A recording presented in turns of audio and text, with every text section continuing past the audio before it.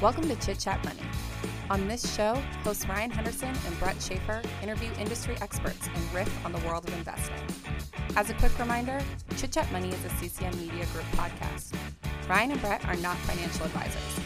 Anything discussed on Chit Chat Money by Ryan or Brett or any other podcast guest is not formal advice or a recommendation. Now please enjoy this episode. All right, everyone, welcome in. This is the Thursday deep dive episode, and we are recording on election day. So did you guys all put in your hedging trades? Liquidated entirely. Yeah. You can never know what's right? going to happen, so just better to be in cash. But no, Ian, I guess we're joking, but we're all you never want to trade on an election. Historically. Yeah, not the type of bet I like to make, for sure. Yeah, that's not how we do it here. But today we're talking about a SPAC, and it is FEAC, and they're merging with a company called Skillz. So Ryan, you want to give the long intro since it's kind of a weird merger they're going through here? So the company is Flying Eagle Acquisition Corp. It's a blank check company whose purpose is to create a merger. So they are a SPAC. But I've heard the word SPAC a lot, and I didn't totally know how it works, so I did a little digging. And for anyone that doesn't know, I'm going to basically give you the the basics of how a SPAC works. SPACs are generally formed by investors or sponsors. So in this case, it's Eagle Equity Partners with the intention of acquiring a private company. They typically have a company in mind, but don't disclose who it is, because if they do disclose who it is when they go public, it's a whole bunch of different disclosures they have to put in their documents. So they just keep it private. And then they offer shares to the public of essentially this empty company. If you go look at the balance sheet of any SPAC, it's just a bunch of cash. And with the money they raise from the IPO, the SPAC places that money in an interest-bearing trust account. They can only take those funds out to make an acquisition or return the money to shareholders. So once they get the funds, they have 2 years since the offering to make an acquisition. And then Flying Eagle has $691 million in cash investments in their trust account. And the buzz about Flying Eagle is that they announced they'll be using their funds to acquire mobile gaming platform Skillz. So they will change their ticker and list on one of the major exchanges once the merger goes through. A little bit about the history. Well, I'll talk Skillz and then I'll talk the history. Skillz is a mobile multiplayer gaming platform that allows users to compete globally for either real cash or Skillz virtual currency. So from what I understand, correct me if I'm getting this wrong, Skillz doesn't make games itself. It's a platform that goes into existing games. So they partner with like mobile solitaire or mobile billiards games and allow the players that are using it to compete for money. Am I getting that right? That is correct. Yeah, I think one way I was thinking about it, just to throw one more thing on there, is like Shopify is to e-commerce, Skillz is to mobile games. Okay. Yeah. Maybe even more like a Stripe, wouldn't it be? Yeah, or a merger. It's kind of something in between there. It's becoming a platform, or not a platform, but what's the word for it? A marketplace. A marketplace, kind of. It's giving them the software capabilities to monetize their games. Okay. Yeah. And Skillz was founded in Boston in 2012 by Andrew Paradise and Casey Chafkin. However, they moved their headquarters to San Francisco shortly after. In 2013, I assume that was for the developers. Yeah. Boston's like the second biggest tech hub, but right next to it doesn't really matter. Anyway, in 2013, they launched the first ever cash prize competition for mobile video games. The hardest part about launching, according to Andrew Paradise, the CEO, was understanding the laws around it. So the focus for Skillz was that this was skill-based and not chance-based, because cash competitions for skill-based games are legal in 46 states, and then 10 of those states have basically their own caveats to that. But they are not all chance-based gambling is legal. So the difference between a skill-based game and a chance-based game is that in a skill-based game, the skilled player would beat an unskilled player 75% of the time. I don't know how they prove that. I don't know if they just match up really good players against terrible players and all right, go for it. But that's basically how it works.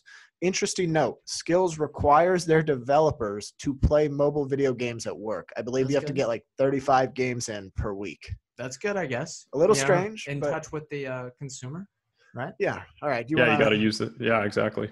You want to hit on the industry? Yeah. So I'll talk about the industry a little bit of their competition. They're part of the gaming industry, which we all know is giant, and they have companies, like Microsoft, Sony, Epic, Activision, Nintendo, et cetera, et cetera. There's a few dozen of them.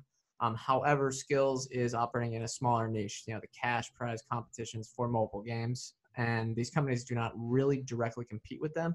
I wouldn't say they have any direct competitors that are public, and there's a few that are private that I think have about in between $1 and $40 million raised. So Skillz is the leader by far, at least by, dollars raised and likely with revenue. There's estimated about $1.6 billion flowing through its competitions of 2020. And it's really building out its own market opportunity. Yeah, there's been iGaming before. Yeah, there's been sports betting and things like that before. But this is kind of different. It's like a slightly adjacent to that. If we look at any adjacent competitors, Roblox might be similar. That's something they could probably step into because they're a different, where they're kind of like providing the platform for gamers to build things. That's something they could probably add to the Roblox platform very easily. Unity could probably do something as well, since the engines that they work with and the monetizable abilities with ads is very similar. It's something they could do as well with their user base and their developers. Unicorn with spelled with a K and no O, classic Silicon Valley name. Such a Silicon Valley name. They have $40 million in funding with a similar idea, and they're the biggest competitor, although not nearly as big as Skillz. So really, no, it's not a monopoly because they're still building out an entire market, but there's no big competitors at all. Apparently, Sony and Amazon have tried to compete with them in the past, so they quit. I think that's a good indicator. And then the industry as a whole, mobile gaming is giant. I think it's supposed to grow to over $100 billion in 2025, and it is growing currently at a 20% CAGR, compound annual growth rate. So really good tailwinds for them. Ian, what do you have? Yeah, so we'll dive into the management and ownership. So the CEO of the SPAC is Harry Sloan. The founding investor and chairman is Jeff Sagansky. That team was also the founder and initial shareholder of Diamond Eagle acquisition, which took DraftKings public earlier this year. So they have some experience doing these SPACs and having successful mergers and seeing it through to fruition. The management team of Skillz is going to take over running the public company once the merger goes through. And so the CEO of Skillz is Andrew Paradise. He, along with the chief revenue officer and other co-founder Casey Chafkin, will continue to lead the company. A quote that I found from Andrew Paradise that I thought was really interesting is he says, "Skillz provides a platform to turn any mobile game on iOS and Android into one you can play with friends or strangers for cash, prizes, or points. And it enables esports tournaments for games that integrate its platform." And so he really just sees it as a massive, like he says, any mobile game. He thinks that this really provides capabilities for anybody. I was just listening to a call they had. There's a really good investor call from when the merger was first announced, and it's about 25 minutes. So if you have a chance, I'd really recommend going and listening to it because it tells you a lot about the company. But one of the things he said is they found even a 7-year-old app developer that had done hand-drawn drawings, and the 7-year-old app developer was using Skillz. And so they think it really is easy to use for lots of different people, and that's important to them. Interesting. Some things to note about the mechanics of it. Current Skillz stockholders, so that'll be like the founders, employees, investors in Skillz, and the SPAC have agreed to a 24-month lockup period following the acquisition. That's long. Yeah, it is long. I was trying to do a little bit of research and see if that's typical for SPACs, but from what I can tell, that is a long lockup period. The public following this, like public shareholders, so people who own the FEAC right now, will own about 25% of the total company following acquisition. The Skillz shareholders, the sponsor of the SPAC, and private investments and public company investors are going to own the other 75%. So it's about 25% public ownership and 75% institutional and insider. All right. Well, I'll get to the valuation then. Not much because they're unprofitable, and the S4 that they send out doesn't have everything that you'd want to look at, but they got some good numbers. You're looking at about a $4 billion valuation right now for holders of FEAC currently. That's based on the $11.32 share price that FEAC is trading at. Apparently, this is 7.1 times projected 2022 revenues, although I kind of roll my eyes at that because, like, come on. Why are we talking about 2 years revenue? Let's talk about what you're doing now. But whatever, that's good. Using the last 6 months as a proxy, FEAC is trading at about 19.5 times sales, and that's the trailing number. So a little high, but revenue is growing at about 100%. So it's not crazy if they can keep that up. Their margin adjusted EV to sales, which is enterprise value, and I guess in this case it's market cap, divided by, it's price to sales divided by sales growth and gross margin. That's only 23, which is quite low for all the companies that we typically do. Although their gross margin is suspectingly high. It's like 94%. And I doubt that a company actually has cost of revenues at about 6% of sales. But if they do, that'd be pretty nice, right? Yeah, that'll cater right into my earnings. But all these are basically the 2019 numbers. And let me just say, this was incredibly hard to find. Yeah. Like, they did not make this easy at all, which may present some sort of inefficiencies. Like, if investors struggle to get access to the numbers, maybe that'll be good. And the S4 is like 200 plus pages. It's a pain. Yeah. So if you go to the SEC's website, find FEAC, go to their S4 updated, amended merger paper, and go to page 150, you will find their numbers where they had $120 million in revenue in 2019, growing at 136% year over year. They had an operating loss of $25 million, net loss of roughly $24 million. And the year prior, they had $28 million in net losses. They're spending the bulk of basically all their operating expenses. 77% of all costs and expenses was spent on sales and marketing. So they're really aggressively trying to get this SDK essentially in the hands of developers. If I calculated it right, it looks like they have 95% gross margins. I would like to see a 10K of some sort describing what goes into cost of revenue. Maybe get that audited, see what happens when that goes through. But I mean, if you think about the nature of the business, yeah, it's probably really high margin. And they expected at scale that they could have around 30% EBITDA margins. I think they mentioned that somewhere. I can't really remember where. But in the most recent quarter, they had 2.6 million monthly active users, an 86% increase year over year. In 2020, they expected to power more than 2 billion tournaments. Their volume for the first 6 months of 2020 was $719 million, up 83% from the year prior. All really high growth numbers. Yeah. Yeah. And profitability, I mean, it looked like they're as most companies do that are naturally high margin, they are pouring a ton of money into scaling up fast. Yeah. And Ian, if you have any thoughts on that, go ahead, but then you can just roll right into the balance sheet and liquidity. Yeah, well, like both you and Ryan said, not a whole lot of detailed numbers in some of these documents, but it looks like after the deal closes, they're expecting to have about $250 million in cash.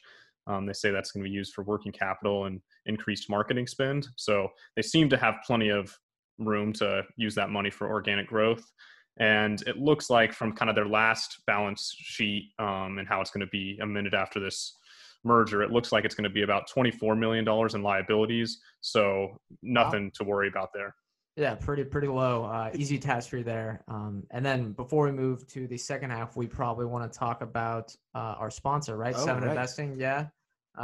We always want to just remind everyone that if you use our code CCM at checkout with 7 Investing, they give 7 stock picks every month for the long term. Same type of style that we run. You can get $10 off your first month. So that would be only $7 to try out your first month. And then you can see if you want to continue it from there. And we're getting a lot of people are using the CCM code. So apparently maybe it's a good deal. A lot of people are really liking it. And it seems like a no-brainer. I mean, you're getting the opportunity to buy the $17 a month subscription. That is worth it, in my opinion. At $7 a month. So yeah, that's my sales pitch for you. Hope you guys go sign up with CCM. Yep. And we'll hit the ad break and get to the second half. Cox Panoramic Wi-Fi includes advanced security to help protect all your connected devices. You'll get real-time alerts. Oh, like this one. So you don't have to worry about malware. Or when your kid downloads a song from a shady link. And now all your computer can play is red color, where are you? All blocked, thanks to advanced security, included with Cox Panoramic Wi-Fi. Advanced security must be enabled in the Panoramic Wi-Fi app. Restrictions apply. All right, welcome back. First up is competitive advantages. Ian, do you want to go first? Sure, I'll go first. This is something that management talks about a little bit, and it's the competitive nature of its content. And so it really scratches that itch for a lot of people of being able to do something and try and win a game, and just that competition that people like. And why I think it's a competitive advantage is because they see a lot of their competitors not as people who are directly competitive with them in this industry, but actually people like Netflix, Twitter, Snapchat, those types of companies that are taking time of day away from you to do something else. And they find that their own metrics, because of this competitive nature of gaming, that people actually spend more time gaming on these mobile games and using apps that use skills rather than on Netflix or on Facebook or on Twitter or on Instagram. And that's something that Twitter, Instagram, Facebook, they just can't compete with in the same way because it's not a competitive platform. And Skills just has a little bit of an inherent competitive advantage of competition. Right. And I think an N=1 stat here, I was like, well, I kind of want to download this thing, check it out, play a few games, maybe win a little bit of money. There's something much more addictive about the competitive nature compared to like a Netflix. Yeah, the concern on that end is you don't want it to be those type of deals where a kid is burning an entire parent's credit card, $5,000 worth or something. So they probably got to put limits on that. But that's a good problem to have, and it's pretty easy to solve. All right, Ryan, what do you have for yours? For me, it's regulatory barriers to entry. So like I said earlier, the CEO, that was like their main focus early on, was basically making sure that they're all up to date with all the laws, all the legal requirements around it, because it's really confusing. I mean, determining what's skill-based, what isn't, how many states have different caveats, getting out there. Apparently they made themselves like a 100-page Bible on all the legal requirements for internally inside the company. And then they also had to hire legal teams, outside counsel. They went to someone in Boston who basically knew all about this part, and they outsourced that. So you need a lot of capital to start, or a really good understanding of the legal grounds in each state, which is not easy to do. Yeah, and then until we get full federal, it's kind of a weird thing because with iGaming and sports betting and just gambling in general, it's just tough because while the federal Supreme Court case got overruled, every state has to make up their own legislation, and that's just tough. You have to do 50 things plus any territories. Yeah, it's a barrier to entry because it's either capital intensive or time intensive to have all that stuff down. Yeah, it's definitely is. All right, I'll hit mine. It's very simple. They have a 4-month user acquisition payback period. This is what they claim, but the numbers make sense given that they have those low cost of revenue. Then they've been able to grow revenue so quickly while only having, I think, 2.5 million users or 2.6 million users. So this allows them to fund their growth without having to take on a lot of debt or diluting shareholders with stock offerings, because if the cohorts from 2016, 2017, 2018 are already profitable for them, and if it's even like 4 months ago, that all they have to do to burn is the 4 months like prior from the current time. And if they can just keep that up, they're never going to have to raise any outside capital, which concerns me that they're going public with a SPAC. Maybe it's an easy way to get a little bit of funding and be in the public markets, but why not do a direct listing? It seems like their balance sheet was fine. They're pretty close to being break even. I don't know. What do you There was think? an interview with the CEO of Skills on CNBC explaining why he went the SPAC route, and he was basically he said it was the quickest way to do it, and it really sounds like he doesn't care to get in in the weeds of the finances behind going public, and he wanted someone essentially to take care of it, which is what a SPAC does. If you're small and your focus is developing, let someone else basically take care of it. They'll take their fees and whatnot. But he seemed like it was the easiest route to go public. Right. Ian, did you read anything about that, or same as Ryan? Yeah, same stuff that Ryan was finding there. Okay. Next up is future growth opportunities. Ian, I'll let you go first again. Sounds good.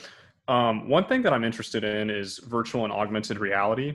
And as those types of apps become more prevalent, if Skills can really capture a market of monetizing those apps. And so, I'm kind of skeptical of investing in those types of technologies just because there's not a lot of there, right? There's nothing that's too exciting that people use every day in terms of augmented reality and virtual reality, in my opinion. But Skills doesn't actually have to develop any of that type of stuff. They just get to benefit from it if it actually occurs. And so if there's really, if another Pokemon Go comes along that has really great augmented reality, people love it, and becomes a big game, Skills could potentially help monetize an app like that and benefit from that growth.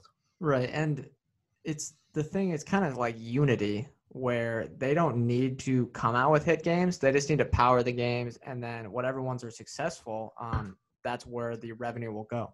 Right. Yeah. And like you were mentioning earlier, with the 20% CAGR for mobile gaming, they're right in an industry that's just growing faster and faster, and seemingly just going to become, I think it's now one of like the biggest gaming market in the world, actually, mobile gaming. So yes, I believe. Yeah, that's correct. What do you have?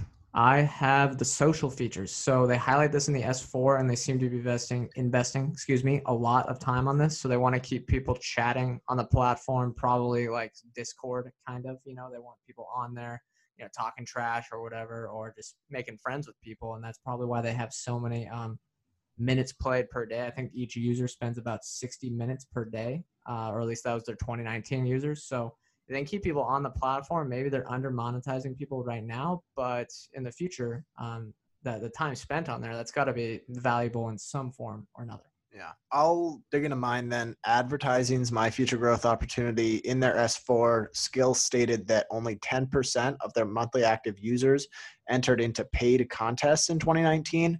They said they plan to monetize the remaining 90% through non-intrusive, low-friction advertisements. That makes sense. I mean, not everyone's going to pay, but you can still sort of scrape value off those users. Yeah. The only downside, this could help bring up make each user more monetizable, but the clickbait ads, I'd hope they're not as bad as a lot of the mobile games, because I find if I'm on a mobile game and the clickbait ads pop up, my user experience goes down. So that's a give and take. Hey, it says non-intrusive. Hopefully it's not as bad, right? Yeah. But I don't know. All right, highlights and lowlights. Who wants to go first? Ian, go ahead. Sure, I'll go for it again.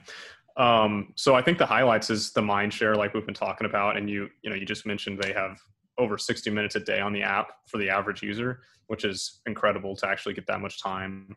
The thing I really like about it is they talk about how we're a democratizing factor of the mobile gaming industry, and really letting, even like they mentioned on their call, it's kind of a cherry picked story, but I think it's indicative of the brand, is that even a 7-year-old developer can monetize his app. And so that's a pretty cool thing. And I think incredible growth, growing industry, a SPAC team that's done it before and actually had a successful merger. I think there are some questions about there's so many SPACs being made right now. And I think people are a little bit worried, are all these going to be successful? Are they all going to go through? Are they going to merge with good companies? Are investors going to be left holding the bag?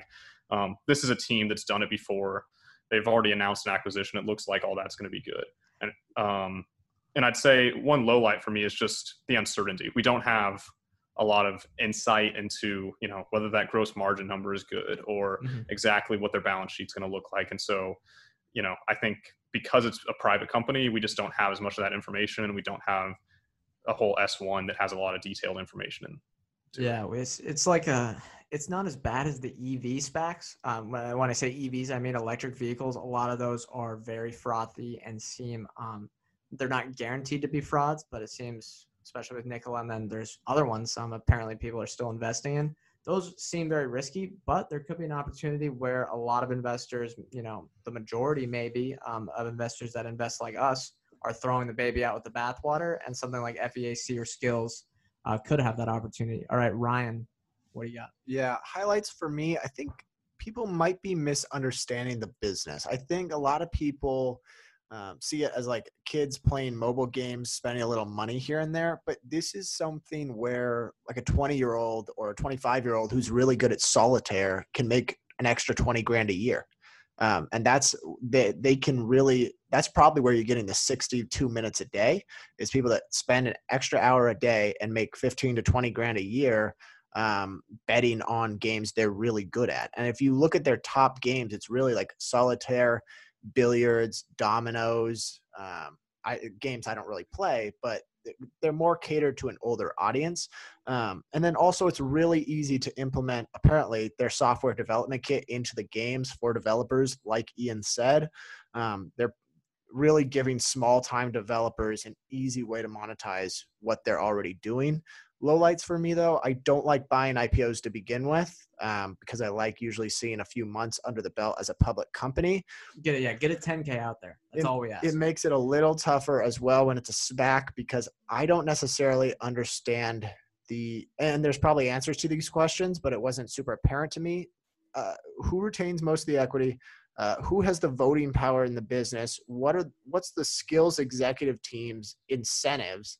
Like, who's winning here? And it's not always clear when there's a SPAC, because there's two parties that are essentially in charge. And I might just not know the answer to that, and there might be an answer out there, but there's a lot of unanswered questions for me. So like Ian said, a little bit of uncertainty. Yeah, we probably want to see the proxy statement as well, right? Ian, would you agree? I mean, what's your thoughts Yeah, for sure. SPACs? Like, do you want to wait until we get those audited documents out there, or is that I think it's a trade-off for investors that, if everything else is looking good to you and you're really excited about it, maybe you do look at it and you say there's a little bit of an inefficiency here because all that information isn't public, and I'm going to trust management, right? But it's definitely, you have to understand that if you're going to go ahead and invest now, it is riskier. You're getting a little bit of a discount because not all the information is out there like it will be after a month or two or a quarter or two of some financial documents. Right. All right. I'll finish up with mine. I had those hours played again. I think we all agreed that was a great number. I like the monetization strategy. I think it's healthier, although they are doing some advertisements. It's healthier, and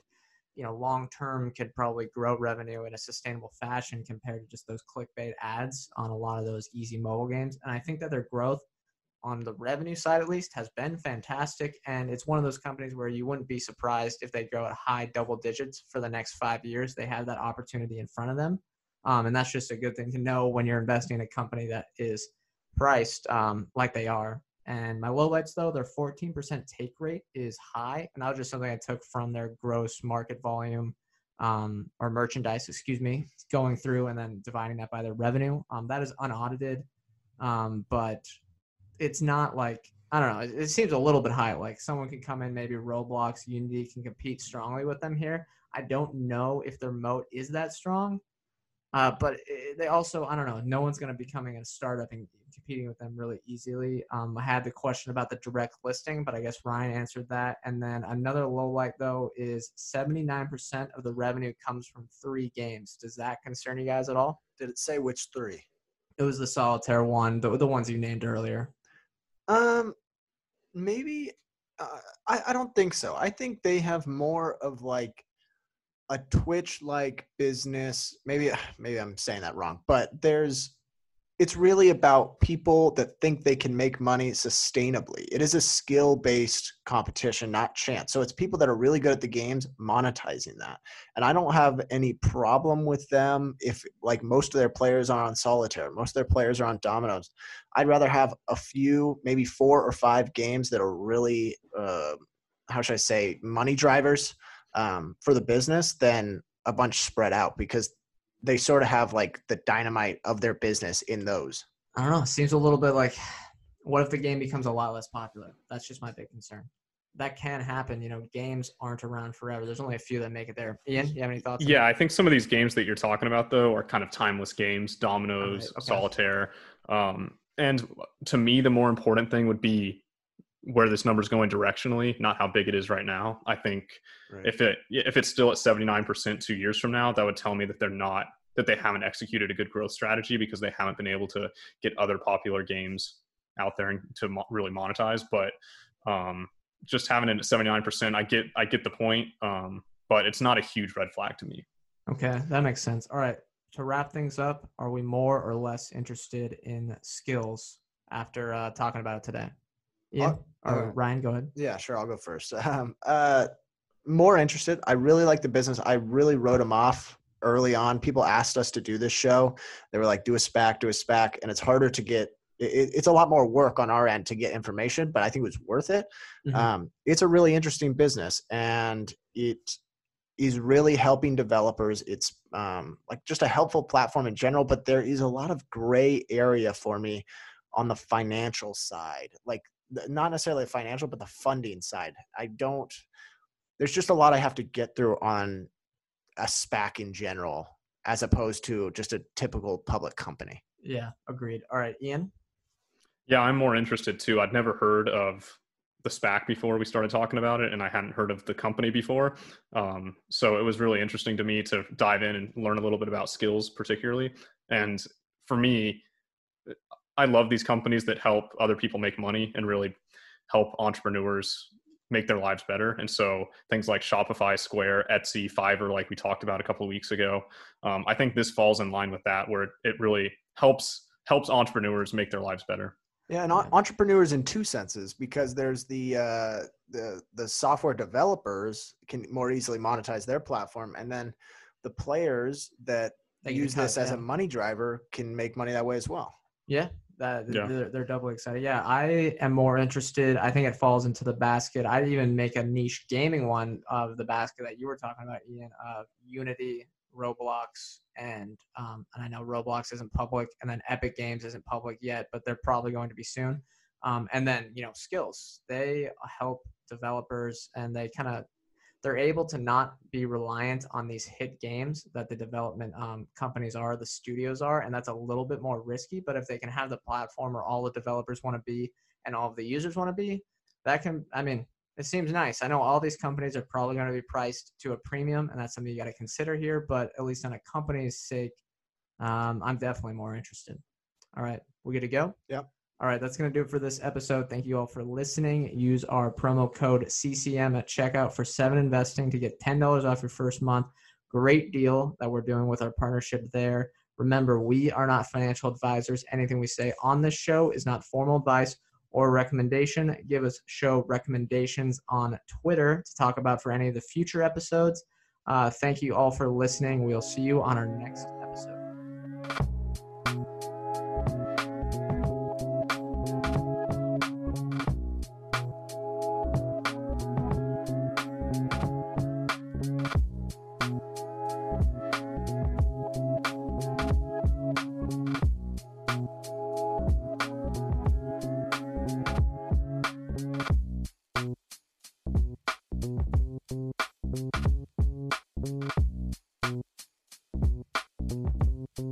Thank you.